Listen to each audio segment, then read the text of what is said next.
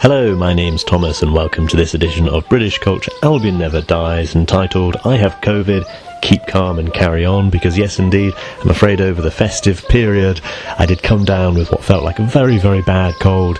Thought it was a sensible precaution before mixing with so many different households to see, am I actually positive for COVID? No dear, yes I am. It's an unusual topic for this podcast, but in some ways it fits nicely. I just talk about interesting cultural aspects, and funnily enough, the current state of the world has given us a very interesting lens to look at with culture. Well, around the world, different national stereotypes have been coming to the fore, just in how we react to it as societies, not just as governments, and as individuals. It's been a topic for some of my favourite comedians. I love listening to the BBC Radio 4 Friday night comedies, and they have touched on this, China locking down entire cities if they have just one case. East Asia coming up with incredible tracking systems, such as Singapore. Germany having, of course, very strict rules and very strict punishments for those who break the rules. The UK, well, we seem to be very concerned about fairness, that if it's one rule for us, it should be one rule for everybody. And the USA, well, it's all been about individual freedoms. It does seem that the crisis has brought out something quite deep in all of us in terms of our cultural background. So I thought I'd just talk very briefly in this little episode about what my experience has been. It's something I haven't touched on previously, but, now I've tested positive and I'm not doing my usual alphabet episode this week. I haven't been up to it. I haven't done any of the research, rarely, so I'm not going to be doing it this week. I'll reset for the new year. So as I say, I just thought I'd give a bit of a personal story of what this crazy year has been.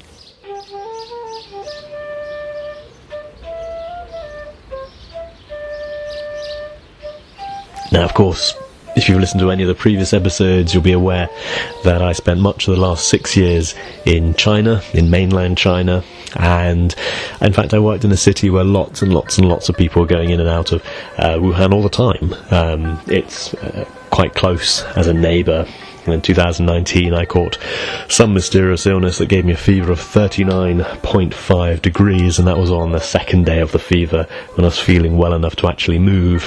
I couldn't be tested on the first day. I've had difficulties breathing. It was one of the worst fevers I've ever had, and I have had a few. I'd say travelling to exotic locations means I've also had quite a few exotic illnesses, unfortunately. But this was a very unusual one. I was given medical treatment. I got over it, and then early in 2020 I went travelling with my then girlfriend, now wife. It's actually when I proposed. Is travelling around Japan, and then we went around Malaysia and Indonesia, and travelling around on holiday. We didn't really look too close at the news, but we started to see this thing coming in that there had been something in mainland China that was spreading around. We started to notice masks selling out, and that's a normal response. And people wonder about that. In East Asia, it's very, very common that if you have a cough, a cold, anything, you wear a mask, to protect the people around you. It's very common practice in a place which is very, very, very densely populated. It's, in fact, the most densely populated place on Earth is the Pearl River Delta, where I was living, where you get Shenzhen, Hong Kong, Macau, Dongguan, and a few others, Guangzhou, about 130 million people in a very, very, very small kind of circle of the world.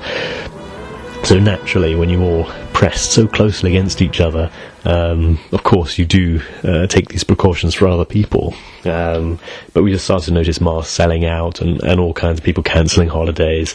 And we ultimately returned to mainland China. Our own governments were telling us not to, but it's where our lives were. I was a manager, and I had Western people, Chinese people working under me who depended on me. I felt so. I went back. We all went back, really, and yeah, I made the decision. As I say, 2020 I spent in mainland China. A lot of businesses were shut down. We were told to go online, so we moved everyone in our company online.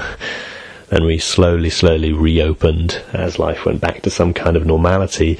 We had myself and my then girlfriend, now wife. We'd hoped to get married in 2020, but obviously we had to stay where we were. Even if we left, we still wouldn't have the big family wedding we'd hoped for.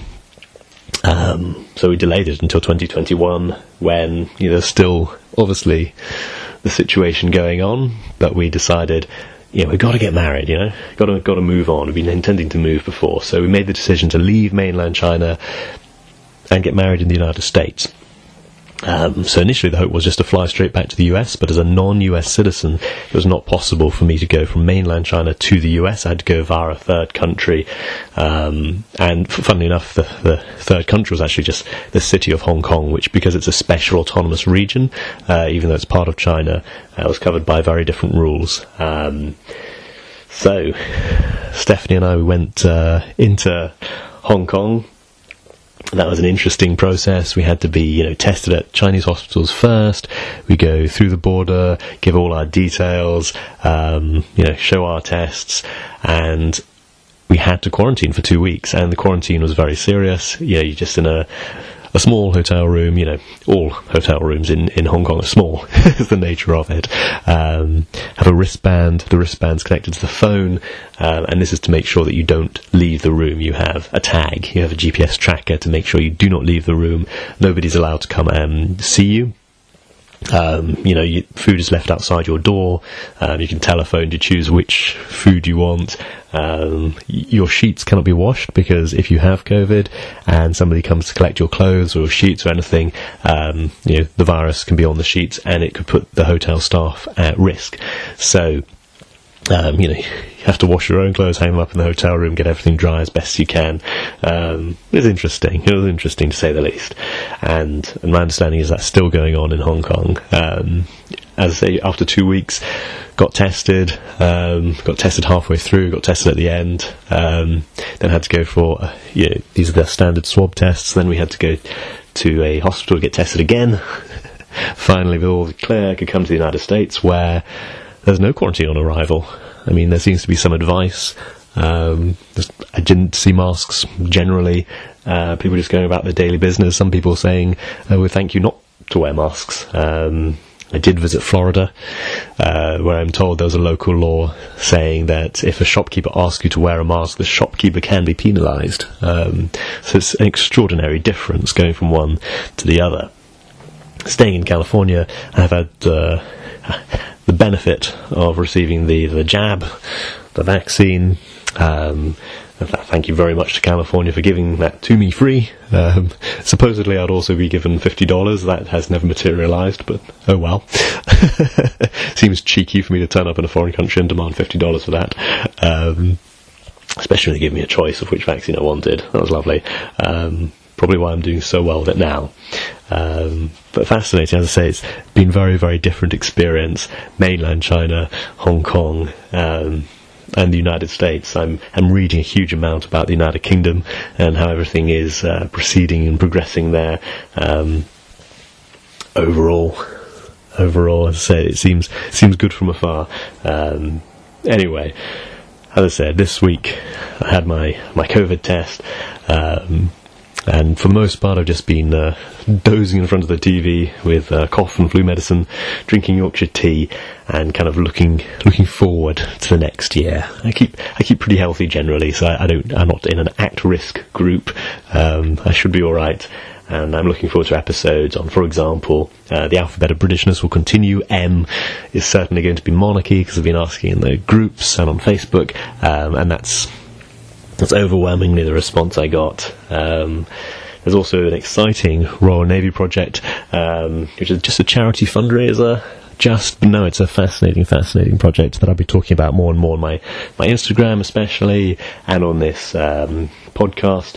I've got some 007 content coming up, not too near in the distance, something very, very unusual coming up, I have to say, but my focus will be the alphabet of Britishness, because we're coming up to the halfway mark. I didn't expect to get so far. I wasn't even sure if the first episode would be well received. So thank you very much to everybody for all your contributions. I've greatly appreciated them, and it's really, as I say, it has shaped the podcast. Thank you very, very much to everyone. Just for little messages that you send, little comments that you make, actually makes a very, very big difference. So thank you very much. So as I say, I have COVID, but keep calm. We'll carry on. I'm doing well with it, and I'm looking very much forward to what I hope will be a happy New Year. Wishing you all a happy New Year. See you later.